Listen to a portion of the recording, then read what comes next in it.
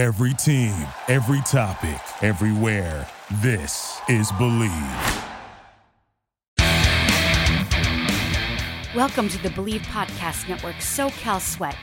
My name is Ann McDaniels, a former NFL cheerleader and product manager turned actress and model who dreams of being a UFC fighter. Meow. Learning strategies to help motivate others leads me to bring you interviews each week from a range of athletes, experts in fitness and nutrition, and so much more. Thanks for listening to Believe, the #1 podcast for working professionals, and let's push our endorphins to higher performance through SoCal Sweat. This is your host, Ann McDaniels, and thank you so much for joining me on another episode of SoCal Sweat. Now, this is such an interesting episode. I can't wait to introduce you to my guest and just the backstory. Now, some of you may have heard of Camp Shane, and this is based on a MTV documentary on quote-unquote fat camp. It took place in the Poconos in upstate New York, and it followed a group of kids going through weight loss camps with their nutrition, their physical activity, the mental pressures, and everything else that would go along with said a fat camp, quote unquote. Today's guest, Alana Molstein, was one of those little kids that attended the fat camp for years and years over the summers. By the time Alana was 13 years old, she weighed over 200 pounds and struggled with losing weight, emotional eating, and diets that didn't work. While most kids dream of becoming pop stars or famous athletes, Alana's early inspirations were the knowledgeable registered dietitians she met every summer at Fat Camp. She became one herself, the first chance she got, and used everything she learned to lose 100 pounds. Since then, she's built a thriving practice in Beverly Hills and helped hundreds of people lose weight, 1 million pounds and counting, and happily keeping it off. Alana is highly educated as a registered dietitian, nutritionist, educator, mom, and health enthusiast. She sits on the prestigious executive leadership team for the American Heart Association and leads the Bruin Health Improvement Program at UCLA. She's also an Amazon bestseller in her book, You Can Drop It.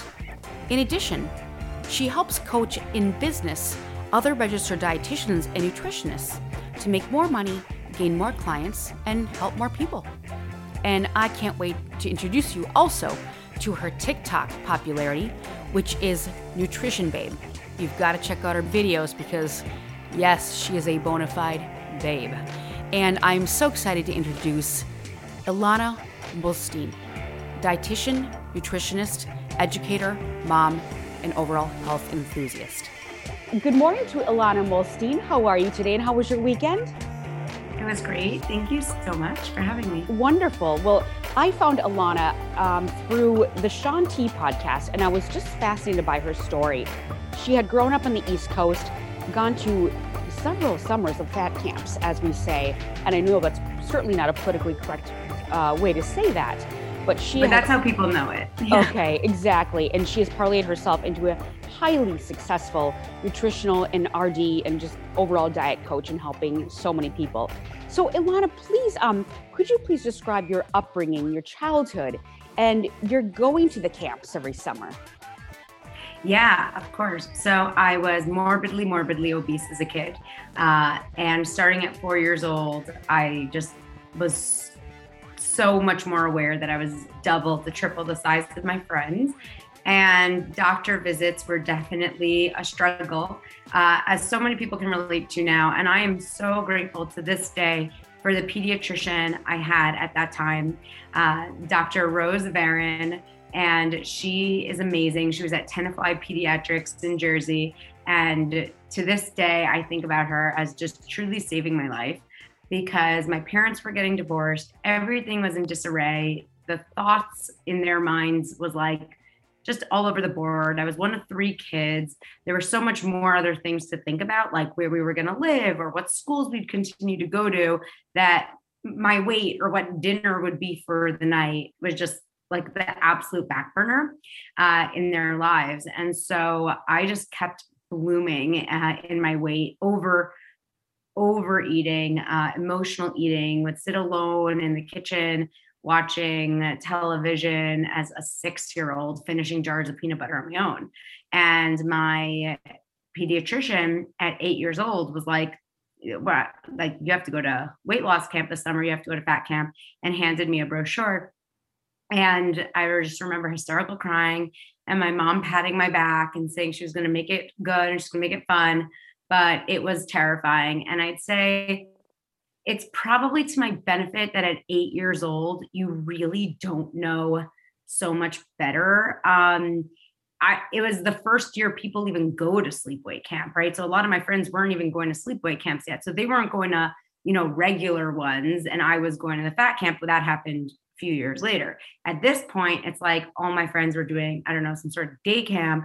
And I was going. And again, like, we didn't have cell phones or the social pressure you get later on in early adolescence. This is 8 years old. So kind of before you're so aware of what's happening. And it's almost like I blinked my eye, my mom packed me, and I was in G1, like girls bunk one of Camp Shane, the most famous, well-known weight loss camp, the one that was featured on MTV, and probably the one modeled by Heavyweights, the movie, and so forth. And I ended up being in G1, 2, 3, 4, 5, 8, like 16. I ended up just going to the camp for so many years because that first summer I did lose a significant amount of weight. I lost like 35 pounds. They took my before and after picture that was actually in the brochure for many years following it. But then I went back to school and I lost the 30 pounds that I lost in 2 months. I probably gained back in the next 3.5, 4 months. And so when I started weight loss camp again in June, I was up maybe 50 pounds from where I was the prior June. But for my parents, it was like, again, they were in disarray. They were dating. They were worried about my other 2 siblings in life and, moving on with theirs, that the easy solution was, okay, just send her back to weight loss camp, right? Not change all of our ways and try to find a system together. It was like, let's send her back to weight loss camp. And all the power and respect to my parents, because they also struggled tremendously with their food. So it's not like they had this like incredible solution or support to give me. They were doing the same thing in their own ways, like jumping from diet to diet and so forth. It wasn't like they had the best, modeling to show me and so forth. So I went back to camp and, it just kind of became my thing. And because I was such an OG, I was there so early. Like I did become, popular or just had a lot of good friends. And it just kind of actually became an oasis for me. And I actually, while the camp concept is twisted in that it helps you lose weight, but doesn't really give you the sustainability tactics to keep it off, because that would actually be bad for business. If you think about it, you wouldn't come back the following year. But the truth is, I really look at the camp in such a positive light because it really kickstarted me with a highly positive relationship with weight loss. And I saw weight loss as color war. I saw weight loss as talent shows. I saw weight loss as, a place where I had boyfriends and was able to share clothes with friends where, I didn't have that at my own home base. I saw going on the scale as a thing you do, lined up with 20 of your friends, all high-fiving each other because, that was our Tuesday morning activity. So it was in a positive light. And because I'm so curious as to how the weigh-ins were done and all the physical activity. Were you up at like 6 a.m. running, sort of military style? How did that happen? Yeah. Oh my God, this is such a fun interview. I'm so happy to do a deep dive into fat camp. Yeah. So the truth is I am inherently, I think, wired really well in that I've had an obscene amount of challenges in my life, like unruly. And by the way, that parent divorce was only one of what ended up being 5 divorces so far in my family. Wow. And of my parents. And so there were so many moves and there was so much drama and there was just, it's actually, I wish it was ending, but my family continues to be, somewhat whimsical, as I'm sure a lot of people's are. Yeah, exactly. some people chose to look at it as the worst thing ever. And I'll say the worst thing people did was choose it as a way of how much can I cheat the system, right? A lot of people would get their best friends to sew, M&Ms into their teddy bears. And even though everything got checked, right? All of our packages were checked. You never got a package like a letter. You got a package slip. And then after dinner, when package hours were open, you waited in line so you could have 10 counselors open up the package in front of the rest of the line. It's prison. What? It's like prison. Yeah. Same thing. And then, the whole thing, everything you saw is true. So some people I had friends who would suck on Advil tablets because they're sugar coated.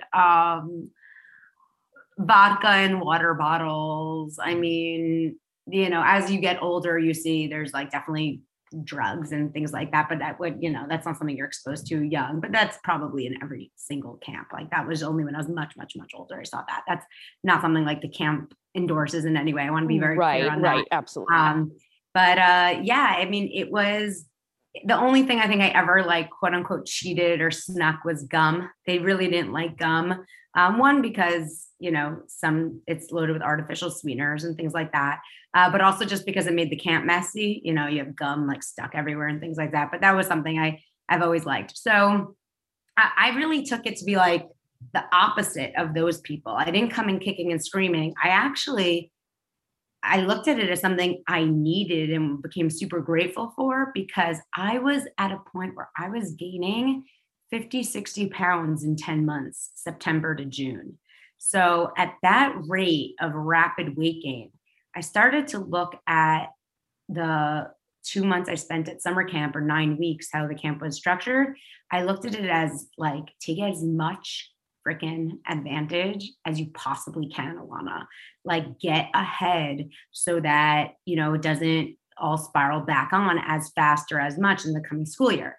Unfortunately, those intentions, didn't really play out because I just kept gaining the weight back year after year. I ended up going for 8 years. And it wasn't until my last one or two, last two, that I really was enough is enough.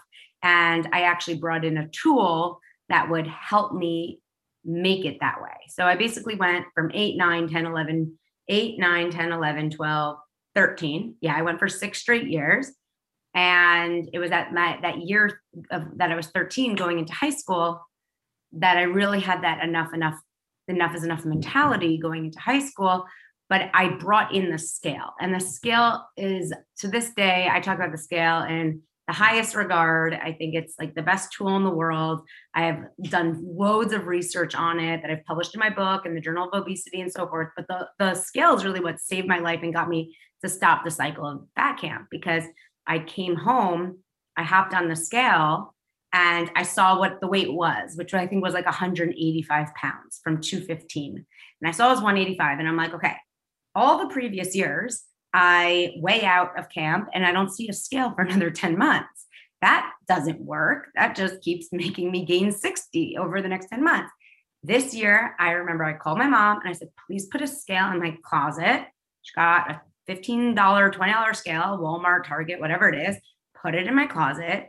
And I promised myself that I would go on it at least twice a week throughout the school year to make sure it always stays at 185. It doesn't go past the 180s. I don't do it again.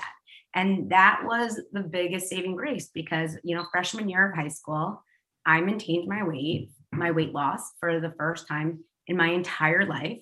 And the summer after freshman year, I was able to do this amazing summer program with my friends and not have to go back to weight loss camp. So, this is really a fun interview. I don't think I've ever expressed it this much. People always wonder why I'm so positive about weight loss, so positive about the scale. Yeah. A lot of it comes from this, deep upbringing. Well, it's unbelievable, because it's almost like this is something that you were meant to do and meant to be, because you were so positive about it when everyone else was kicking and screaming. And you have a testicular fortitude to realize that this scale is going to, and you thought to yourself, I'm going to take advantage of this. Yes, it may be a fun summer camp and I am the OG and I'm popular, but I'm going to really listen. And I'm really impressed with that. Now, did you top out at 215? Yeah, that was the highest weight I saw on the scale. Okay. And then so you maintained the 180s. And how tall were you at this point? I was 5'2" at Okay. 215 at 13. And then I started maintaining it through high school and starting to lose it. And over high school, I got another about inch and a half. And then I think I got my last half inch. I'm 5'4" now, actually like freshman, sophomore year of college. I always like to tell girls like who are like, I'm done growing at 17. I'm like, I really do think I got a nice like boost Yeah, by around 18. definitely. That is so fascinating. Now, did you ever gain the freshman 15, or were you already so focused on your scale in the closet and everything you learned that you didn't gain that? Yeah, this is why, to this day, I love working with teenagers. I have several teenage clients. It's why I have like 1.4 million followers on TikTok. I'm obsessed with speaking to teenagers because that's how old I was when I was really struggling. And I love telling, these teenagers while they're, heavier than all their friends and feel like they have to make choices and their friends don't. I always say you deal with it now. You don't have to deal with it later. If you just sort it out, at this young age, it's a life skill. It's a life skill to know how to eat, to control your weight in a really healthy way. And if you deal with it younger, you just don't have to deal with it after the freshman 15, after your first baby, and after menopause and so forth. So I went into college with the same sentiment. I started losing like loads of, like really actually just a healthy, steady amount of weight through high school, going from 185 to about 155 all through high school. So I lost about 30 pounds over the 4 years, like super healthy, steady, like just loved it with the scale in my room and bringing in all the principles I now talk about within my book and my program and so forth.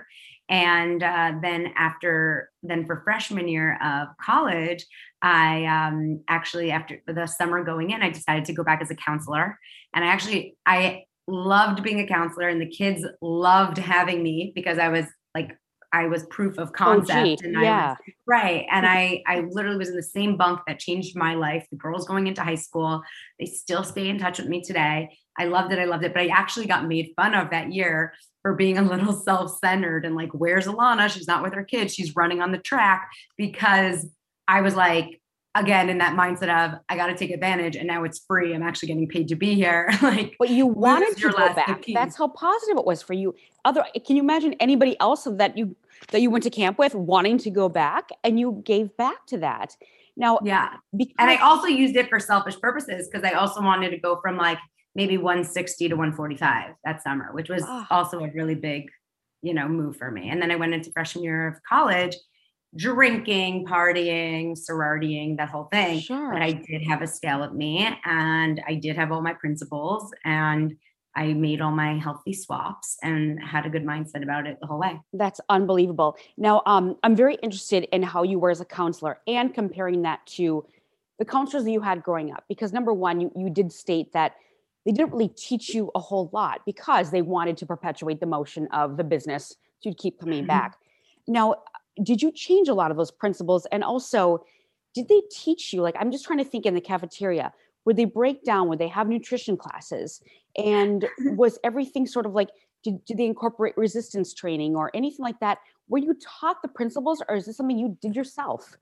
All right. Yeah, I totally forgot to answer that great question you had, like what the day to day was like and what they ate and exercise. Okay, this is the most fun interview. I love to do this. I mean, this is my whole childhood, and it was great. Okay, so basically, you'd wake up. Should I go through a day? Yes, please. Thanks for Okay. sharing. This is fascinating. Of course, it's so fun. So you'd wake up, and you'd line up for breakfast, and you get like the morning announcements, and depending on how well you stood in line or whatever it was, your bunk got to go down to eat. And it was always like the most exciting thing ever when you got to go earlier. You were called early because it wasn't like another camp, I guess, that just has like the food on the table waiting for people, family style. This is like you have to line up because every single tray gets pre-portioned.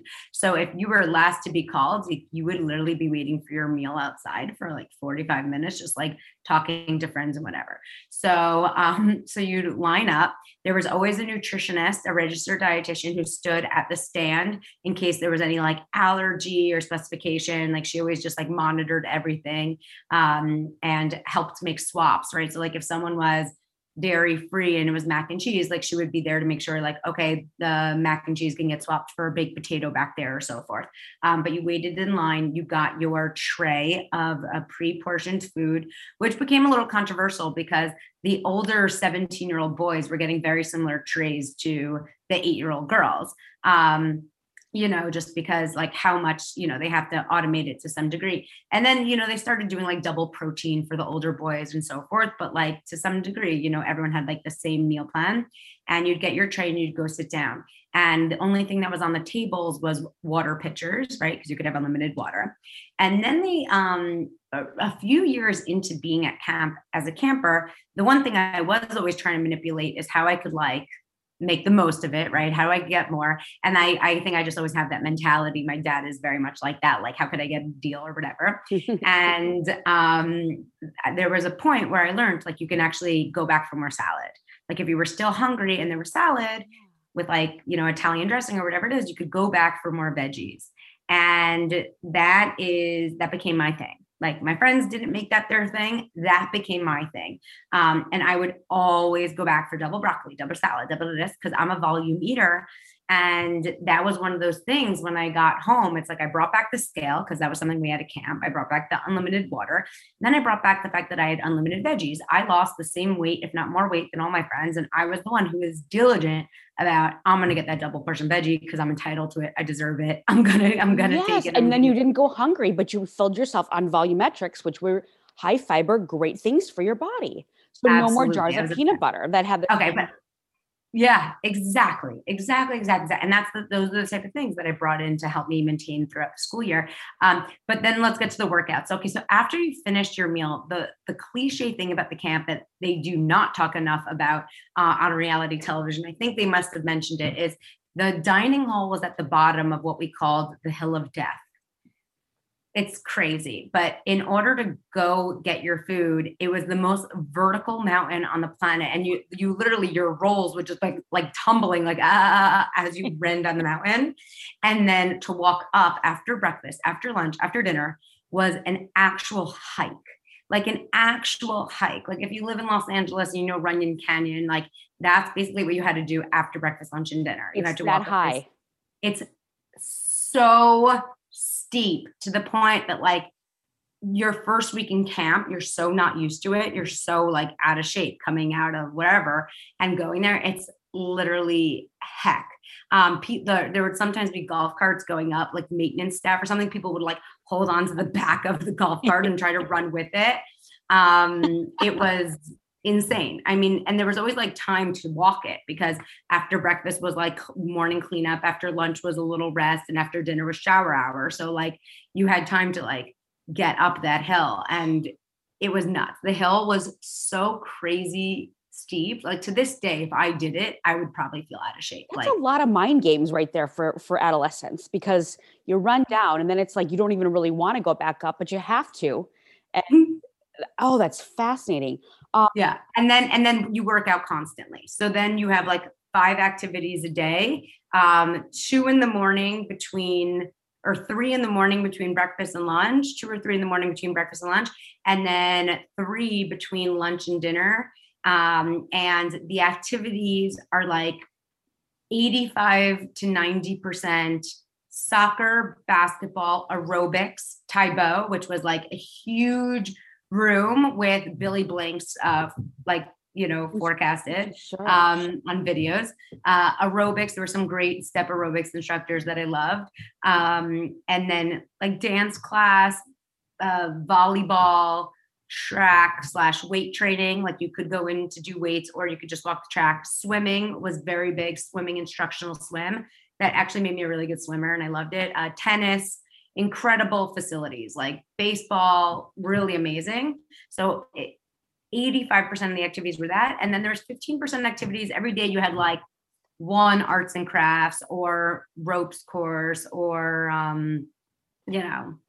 that like art, basically like arts and crafts, or a rap session, which was with a therapist and talked about therapy. That was great. That was mandated 3 times a week. You had like this therapy session where you could do a mix of talking about the issues in your bunk and the bullying at school. So that was really incredible. And then you always had nutrition courses. So everyone, you did really have nutrition classes. So there was mandated like 2 to 3 times a week therapy, these therapy classes we called wrap sessions. And then also 2 to 3 nutrition sessions a week with a dietitian. And that is why I always say I have more education than any other dietitian, because I've literally been having 3 times a week nutrition classes with a dietitian since I'm 8 years old, every summer for 2 months for like 8 years prior to even going into all the schooling I've had. That's unbelievable. Now, for the activities, were you able to choose what you wanted? And were some kids just like kicking and screaming? Because going back to that MTV Camp Shane, you could see that some of them were just crying, did not want to run. I mean, Right. some of these children obviously are so overweight, it's bad for their knees. And did they keep track of like heat stroke and all these things that can happen when a child is even more overweight? Did they watch that? Yeah, I mean, there's plenty of water stations. Also, we were in the Catskills where it's not, I mean, it So was hot. hot, but like you're in the mountains, it wasn't blistering, painful.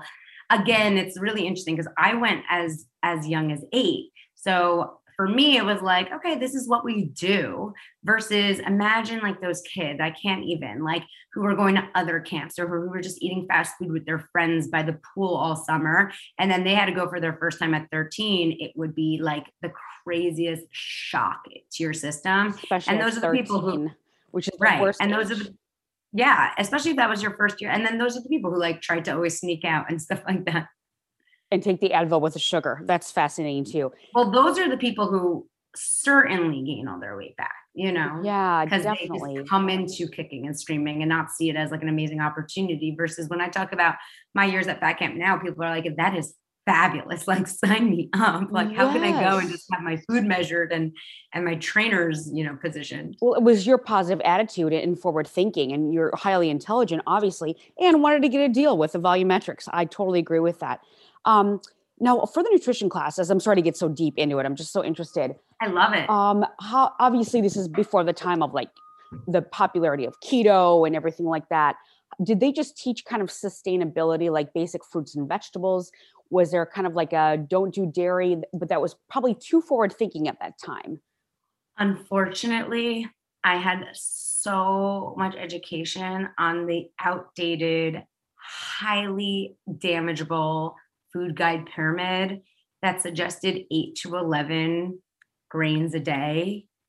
So it was bad. I mean, that's what we were teaching. And like, I don't blame, the dietitians of the time because I mean, we're talking like what, early 90s, And it was like 90s. government. They wanted to get the wheat fields and grain fields. I mean, there's, as we know, it's a lot of Totally. It was, highly subsidized by the Grain Council. And so, if they were doing the 8 servings of bread a day for us because they gave us like 2 whole grain waffles for breakfast and maybe some, whole grain pasta at lunch, and, a small square of pizza or something for dinner, along with the salads and whatever, it made sense because we were working out constantly and growing kids. But when I would try to implement that or even think about implementing that going home, it really wouldn't work. So really only was honestly not from the classroom setting, but really in the practical setting of seeing that I could get unlimited vegetables, but nothing else, that I was able to take that.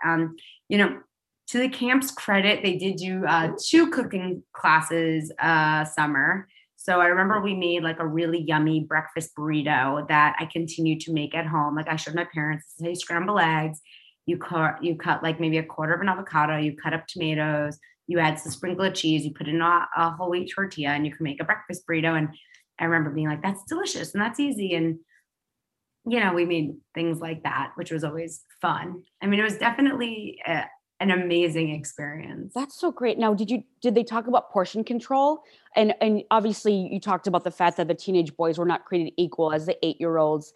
Were you taught to kind of know how much like a fist would be for the meat, things like that? Totally. Okay. Yeah, they absolutely did their part in teaching these things and like how to use your hands. So it's like the top of your thumb is a teaspoon and your whole thumb is a tablespoon. But the problem is it's not just the camp's fault. Like I went home to no supervision. Like I went home to, again, eating with the peanut butter and a spoon alone in the jar, like with the jar alone in my kitchen. So, it's definitely not the camp's fault. It's just treating the camp like a Band-Aid and not spending the whole school year, it wasn't like the 2 months I was there, my parents were working on a system of how they were gonna keep it up. Like Al-Anon or something like that for alcoholics, where the whole family gets involved. If you were to do things differently, and they did their part, like they would have supported me in any way, but I was also a sneaky eater. Like it wasn't even, I wasn't even the house that was like Willy Wonka. Like I have, I know people who keep loads of candy in my house. I was the youngest and my parents couldn't keep that stuff in the house. Also, it wasn't like you opened our pantry and it was just like Twizzlers, but it was things like, so my dad's business was in the house. So then for around the holidays, people would send him like a whole tray of chocolates, let's say, like a whole thing of Godiva as like a business gift. And I would eat the whole tray, right? And for a yearbook, we would sell Oreos and I would basically eat my supply. So it was things like that. It wasn't like my family was like trying to sabotage the donut eating and things like that. It was like, I'm a volume eater. I found a way to get food. I used to walk to school by myself because I grew up in New York City. And I would stop at the corner store on 72nd and Broadway and get a Snickers ice cream bar for breakfast every day walking to school. And this was in blizzard temperatures. Like I remember wearing like gloves and this big puffy coat, and I would eat an ice cream bar in my school, and I can still almost taste it with my mouth. I'm sure you can. Was that on the way home from school? You would do that every day? That was on my way to school. And on my way home from school, I did loads of things. Like on Fridays, we sold bread rolls. Because it was a Jewish school and we sold challah rolls. Sure. And they come 6 in a bag. And it's meant for the entire family for like several days. And we sold this brand Bagel City challah rolls that were like dough. And they were the size of your face. And I would eat a solid 4 on the way home from school. Like huge. And challah bread is so full of butter, isn't it? It's full. It's sugar and oil. It's delicious bread. I absolutely love challah bread. Oh, that's so interesting. But on the way to, you would have this frozen Snickers. So that was basically your breakfast. Yeah. And all that's mindless, right? That's like on my walk. That's not even like what I would sit down to eat. Well, and then when you're walking in New York City, it's a free for all. I mean, you can get cheesecake, you can get pizza, everything like that. Wow, that's fascinating. And I just want to go back to really quickly, the counseling sessions.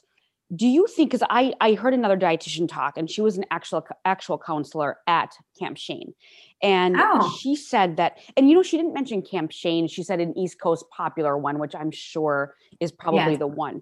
And she said she was not equipped at all for the problems that she was encountered with the teenage girls, as far as like suicidal thoughts, depression, self-hatred. Did you see a lot of that in your friends, or because you were such a positive, like intelligent, fun girl, maybe you didn't see that as much? Totally. But when you were a counselor, did you feel equipped to do that?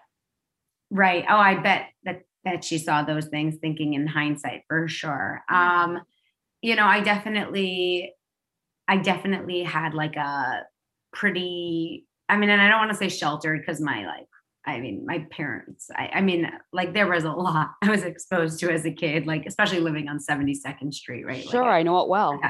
Yeah. I'm definitely not sheltered, but I do have this like air of optimism. And I really always, I think, try to connect with the more like innocent / positive people.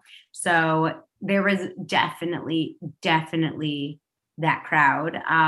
Especially, I remember the stage of like Avril Lavigne and really emo dressing and things like that. You definitely had those kids who appeared and would speak to their troubles a little bit more, be quiet in, the sessions with their head down a lot.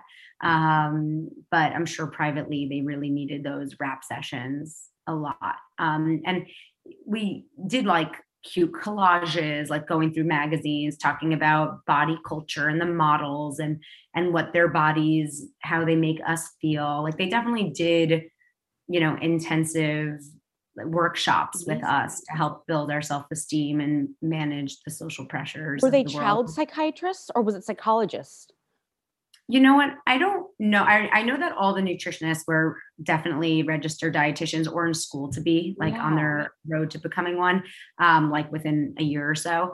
But with the therapist, it was actually the dietitians were always young, right? They were always like 22, 23, maybe like right out of school, but definitely had the schooling they needed to Sure. take the job versus the therapists for those sessions were older. They were definitely like in their 40s and 50s. I'm sure that they were I respect that like, because that's a lot. And did you see any disorders? Like, did you see any bulimia or borderline? Did some people go so crazy that they almost got anorexic? Did you see any of these crazy ups and downs, or was it pretty much steady across the board? yeah, there was something interesting about when I was there that I don't think goes on anymore. Because remember, like over the past 20 years, since I went to now, or 25 years, whatever it is, the obesity epidemic has gone like way up, way, way, way up. So when I was there, I was by no means thin, right? I was 5'2" and I was 215 pounds. I wasn't the thinnest, I wasn't the heaviest, but when I was there was actually a clique of girls in almost every age range that were cheerleaders and they needed to lose like 10 pounds for cheerleading camp. And the funny thing is like I actually became like best friends with them. I loved those super, super, thin girls and they were, plenty fine. And they would like squeeze their little thighs and be like, oh my gosh, I have this. But they like ruled camp, right? Because they were like, they just got told they were skinny all day. And, during the school year, they always feel like they're bigger than everyone else on the team. So that was something that we always had at camp. And I remember those girls like definitely took it like really seriously. And those are also some of the girls that like snuck in alcohol or got the older guys too and things like that. There was like definitely that culture. Yeah. And I was close to them. But they were like they were teeny, tiny little girls. Then I remember going back just to visit. Like I think I just went back on a day. Maybe Camp Shane asked me to be a speaker because I do like I do, and they've come a long way, and I do respect the camp so much. And I remember I went to go visit in my like mid-20s or something, like far past being there as a camper or counselor. And I remember looking around and being like, I don't remember kids this big. And I think that's with the obesity epidemic that just the range of weight when I was there at 8 just was so different than the range when I was there, at 28. And I think that's with like just the rising obesity epidemic. I do think they also got some insurance reimbursement. So I think I remember when I went older, I remember it being much more diverse. I remember it being much heavier. And I remember like there was no patch of like thin girls with complexes. Like it was everyone needed to be there the way I did. Wow. Do you feel like the kids were also taller? Do you feel like there were just a little bit more Bigger? They were Yeah. huge. Yeah, I really felt like everyone was really big, like just Sure. tall and broad, and definitely like heavier. And also, I was also going when I was thinner, so maybe it was just that And you were perspective. only and you're only 5'4" and then you were lean, so you just felt like it was probably just such a juxtaposition. Yeah, I remember thinking like when I went later, like this is not the camp I remember. Oh, that is fascinating. Um, I think that would must be hard as far as I love that you became friends with the cheerleaders, but I can imagine there had to be a lot of animosity with the other children at the Yeah. camp. I mean, I never, thank God, I think the most disgusting, unflattering trait of anyone is jealousy. Like, I'd Yeah. rather someone be, nasty or rude than be jealous. Like, Sure. I think jealousy is like the worst trait ever. So, and that honestly, I really built my weight loss program around not being jealous, around finding healthy, fit people. And rather than being jealous and upset, just actually studying them to see what works. That's So, such a key to success, and what a great message when you're counseling teenage girls, like, on TikTok and things like that, because yeah. people are really nasty, and I Oh, yeah. can't imagine how wonderfully approachable you are to these teens because, I mean, looking at you now, it's like it's hard to believe, kind of like, "Oh, you're making this up, Alana," but you're because you're so beautiful and put together, but you get to show them what you were. Not to say that that wasn't cute and Right. beautiful, um, so they can really see tangibly, and you were on the brochure of before and after, so Totally. it's so tangible to them, and the fact that you are coming at them in such a beautifully positive message. And I think that you're being the third born, you're the youngest of three in a very torrential divorced family. And I think you mentioning on that other podcast where I listened to you was that your family was very, very loving. There was never, they were never ripping on you for being overweight. And were your siblings overweight, or was it just you? We were all overweight, and everyone kind of figured it out to some degree over the years, a lot with my program, thankfully. Like my program finally gave my father's down 60 pounds and has kept it off for years. He was one of my first clients when I started doing professionally. I did have a family member who bullied me horribly. And I continue to distance myself from this person to this day. I had a couple family members who did bully me, not my mom or my dad, or my sister who I'm super close with, but I had a great aunt who, was deaf, and she didn't realize how loud she was screaming at family functions when she'd be like, "You're so fat." And then I had like a closer family member who literally would just torment me, like in my ear around food, be like, "It's just food, Ilana. It's just food." God. Really, really toxic and horrible. Were they Israeli, or were they American? No, we were Eastern European Holocaust survivor children. So there's definitely the whole like no wasting food and so forth. Absolutely. Scarcity. But a lot of times the Eastern Europeans, because I'm actually also Eastern European, that is a tough culture. And I've heard the same thing where it's like 5 minutes on the lips, 10 years on the hips. And it was always constantly driven into you. And we're Russian Orthodox, so it's all very strict and disciplined. So I understand you on that. And I deal with people of all those different backgrounds. It's so interesting honestly. I know this sounds weird, but I've had like hundreds and hundreds of clients at this point. And I have the people who say that they had family like that, who always made weight a thing and always like, emphasized it to the point of obsession where like it was bad. And then I also have a lot of clients whose parents were very overweight, gave them whatever they wanted and never did anything about their weight.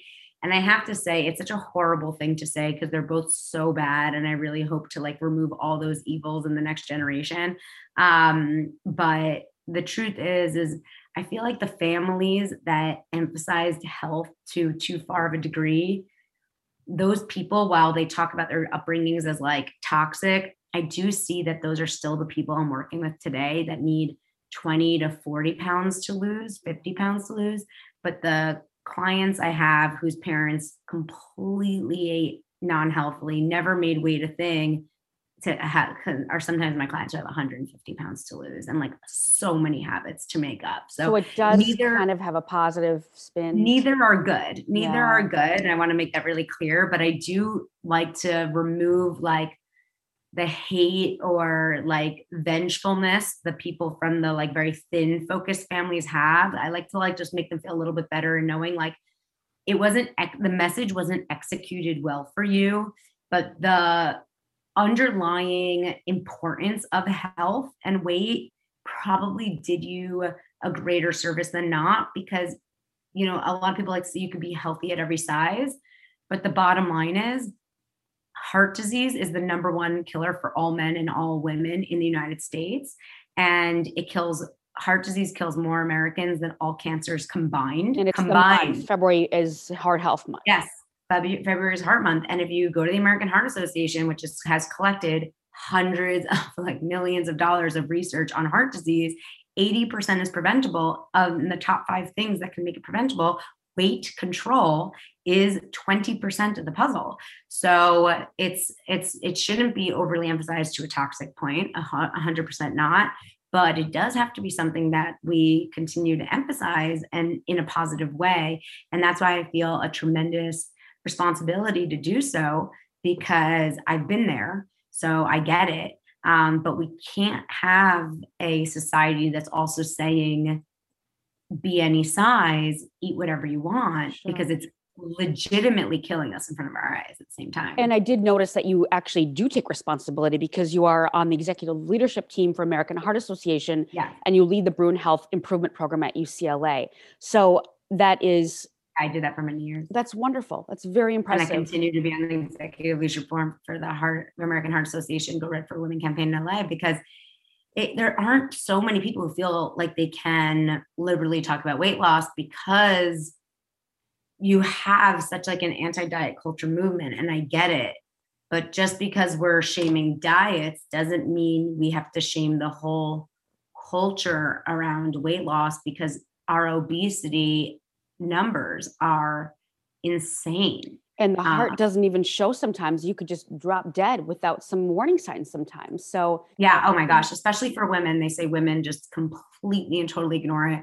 Studies are fascinating that like women are like less likely to call 911 when having a heart attack. Like we're quicker to be like, oh, I'm fine, I'm fine. Yep, take care of everybody else. Exactly. Yep. Now, and I'll before we wrap this up, you talk about the principles that you discovered the principles for yourself. Number one being the scale. Number two being volumetrics, like more salad, more broccoli. And by the way, was that just an unlimited salad bar when you talk about that? No, no. Oh, you had to ask for more? You would have to go, Oh, go back up to the counter.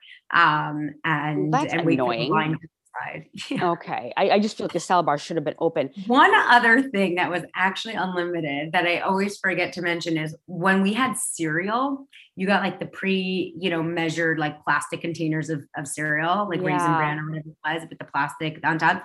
And they would put huge jugs of skim milk on the tables, and I would drink it like water on those days. I mean, just because I could. Sure. Well, it's delicious. Skim milk is really good, but that also is like, what is it, 160 calories per cup? So that would have 80 calories a cup, and super cold and nourishing. And again, like we were growing kids. So that was probably also the methodology. Right. But would you have done that differently if you were to run the camp? No, there's also like a matter of convenience. How are you going to like, put the liquid on people's trays and have them walk back? So. True. That's interesting. But you talk about the principles that you were established pretty early, the scale, the volumetrics, anything else? I call them my two bunnies.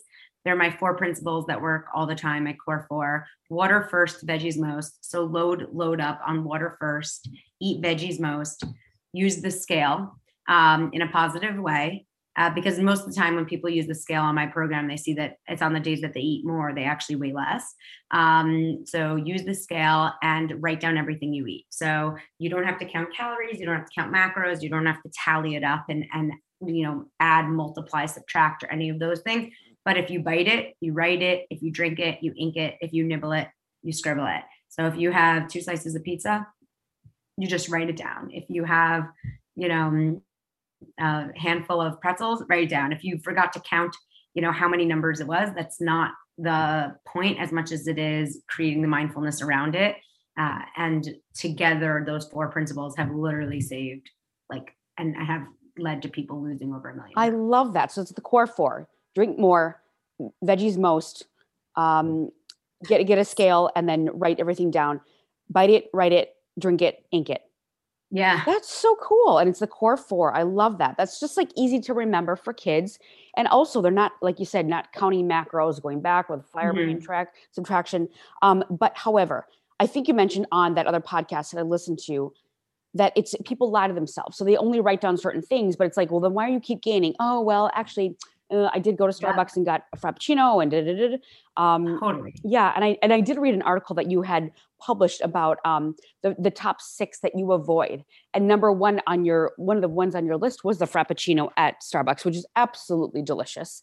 But as we know, that's a Whopper. I had so many Frappuccinos when I was 215 pounds. I can't even tell you. Sure. I got like $20 as my allowance, and I just would blow it on those venti Frappuccinos with cream. I mean, it's such a glorified, 1,000-calorie dessert. It's crazy. And it's disguised as coffee, which is there even any coffee in it? It's crazy. Especially not the caramel Frappuccino. It's just, but they're really I saw someone good. I know.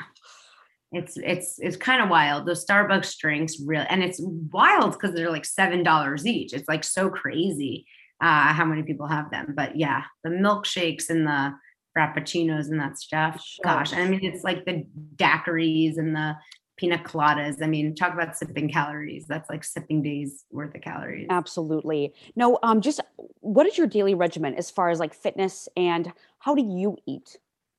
Oh, great question. I always find my weight and my mind and my whole body is the absolute best when I'm doing yoga. My body is designed for yoga. Yoga is the best thing in the world. It makes me a better mom. It makes me a better everything. I love hot yoga. That's been shut down through the pandemic. So I spent several months in the pandemic getting into workout videos and fitness videos and weight training, things like that. But honestly, I just discovered a yoga online series that I'm loving. And I feel like I just instantly lost 5 pounds, feel better, feel longer, feel leaner. I am designed for yoga. The high intensity stuff is great for people who love it. For me, it just raises my appetite, gets me just crazy injured. I've had so many injuries. And it doesn't really relieve my stress or make me like a more mindful eater, it doesn't make me healthier overall. Like I just think my body is designed for power, vinyasa flow. And I do power, like I definitely do, to the point where I'm sweating and I'm going fast and I'm in a flow and I'm doing lots of push-ups and core work. But the jumping stuff, not for me, like at all. Well, and that's interesting too, because so many, if you're counseling teenage girls or teenagers in general, a lot of them don't really want to do hard physical activity like CrossFit and things like that. So the fact that you're even talking about that, the vinyasa yoga plus using the core, and you mentioned push-ups, you're also resistance training. Yeah, it's all within like the yoga framework, yeah, but like but I don't approachable. I don't believe you have to train like super hard to lose weight. And for me, it's actually the opposite. Like the more intense I train, the more I eat, the more I gain. Again, more approachability there. That's pretty, otherwise like you're shoving down their throats. You have to do 100 push-ups and all these other things. That's really great. Now, just to and are you more tough love with your clients? Yes, you are.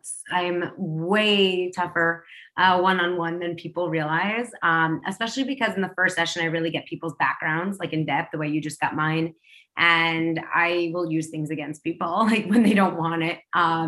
People be like, I'll have a client who I know has it in her to, work herself harder and focus on it, but she's got lost with like, parenting or so forth. And, she'll kind of use me because I'm not restrictive. So sometimes a client will be like, I had a lot of treats this weekend, but I don't feel guilty about it. I don't feel guilty about it because like they think that that's the thing I'm going to emphasize, which sure, like I'm always going to make someone never feel guilty about anything, but I'll be like, okay, you're telling me you don't feel guilty. That's great. But like, let me just remind you about your goals and like what you could have done in that situation and what we're going to do in the next situation. Like we're not going to, so I'm very tough. If a client's coming to see me for weight loss, I'm not satisfied unless their pounds are dropping. So even if they're saying like, I have a healthy relationship with food and I did well, but like they're staying the same or maybe went up half a pound or something, like I'm still not happy. Like I'm still going to want to dissect it and figure out what they have to do to lose the weight and what they know they have to do, because as much as I like love mindful eating and improving a person's relationship with food, I also believe that only comes with attaining and reaching the weight and health state that you desire from an objective standpoint. Because if you desire to be, let's say, a size 8 and you're a size 10, and you're saying you have a healthy relationship with food, you're still going to cringe or feel negative about your body every time you're putting on the 12 or whatever it is. And by the way, all those are healthy sizes. I've been every size from 0 to 20. But just saying, like, I'm very goal and results oriented in the healthiest possible, most fulfilling way. But yes, I don't waste people's times. So I'm pretty tough about. And they keep coming back to you, which is great. And what are your goals? And before we let you go, also, I want to make sure that you are Alana Molstein on Twitter and Facebook, and on Instagram is Alana Molstein RD. YouTube is Alana Proud Poser, correct? Oh, it's Alana Molstein. I know it still comes up as that sometimes, but it should be Alana Molstein. Okay. And then on TikTok, I'm Nutrition Babe. Nutrition Babe. Oh, I love that. Okay, great. Which you can get some of the teenage boys too. I can imagine.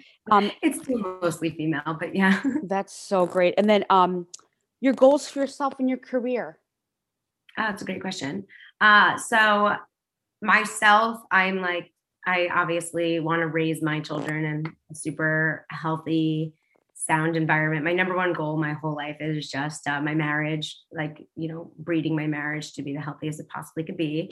So definitely my marriage is my number one goal. Happily married to my husband, and constantly working on our marriage to improve it in the best way we can. Same thing as a parent, and raising my kids in a healthy environment. For myself, definitely yoga for life is a promise I made to my late mother, that I will always do yoga for life. So those are personal. And then when it comes to professional, so I get, thousands of direct messages constantly of people who want to work with me privately because they have an allergy or an IBS or something on top of what they can get from my book or my program. And they have some sort of specialty or just deeper negative relationship with food or something. So I have, thousands of people who want to work with me one-on-one in my private practice. And my rate is high just because my time is limited. And there are a lot of people who can't afford my current rate. And I realize it's unfortunate because there should just be so many other dietitians who are well-trained who can help take my spot and also be able to give people the medical nutrition therapy they need in the best, most respectful, evidence-based practice that they can. So I actually created a program called The Successful Nutritionist, where I'm training registered dietitians and nutritionists on how to be more profitable and effective. And the same thing goes with how I want my clients to lose weight, and improve the relationship with food. How I train my dietitians and nutritionists, sure, I want them to help more people, but if they're not making more money, they're not going to have the incentive, the drive, the resources to help more people. So I created this course called The Successful Nutritionist that thankfully dozens of dietitians and nutritionists have been doing and seeing amazing success in their businesses. So they're able to make more money, support their family better, support themselves and their own dreams better while helping more people, because that is you got my whole story of my initial struggle and how I overcame that, but being able to do this full time and support myself in such a big way while helping thousands and thousands, if not over 1 million, 2 million people now is only a result of also making sure I had my eye on the numbers and that I was profitable and organized and strategic every step of the way. So now I'm trying to give those tools to more dietitians and nutritionists so they could do the same. You are your father's daughter. He's got to be damn proud of you. Yeah. That's awesome. Yes. What a way to parlay that. That's just huge and successful. And it's very, very motivating. And thank you for sharing all these wonderful goals and for helping so many people, because you're never going to be out of work, because look at this epidemic, as we know, are we even getting the proper nutrition? I mean, I feel or just the proper messages, because in the pandemic, we all see that the obese get hit the worst, but yet we're not really hearing it. Yeah, but it's also our responsibility. It's so hard because there's two ends of toxic information. You have the side of people saying, eat whatever you want, be whatever size you want, which is toxic. And then you also have these toxic influencers. One comes straight to mind in the moment because of a recent thing they advertised that was horrible. You have this side of people who are saying everything is chemicals and everything is toxic, and all restaurants are bad and all fast food is bad and all products are bad, and it's you're just shaming people and making them feel bad, which is actually proven to backfire. So, there's such a crazy need for this in between, speaking about weight loss in a way that's simple, sensible, and sustainable, which is why I get up every morning and work as hard as I do, and also why I encourage more dietitians and nutritionists to take my course on understanding how to balance these extremes and be the most effective at health communication, because that's actually what my master's is in. It's in nutrition with a focus on health communication, entrepreneurship, and public health type of thing. Yeah, because it's tough. It's communicating in a way that's attractive and goes viral, but is also the right message, is a dance, and in 15 seconds. And that being Nutrition Babe on TikTok. Yeah. Alana, would you please give some final thoughts on your opinion of Camp Shane, and if you would choose to send any clients there, and how you would proceed and what you would maybe recommend for proactive, reactive behaviors in the household?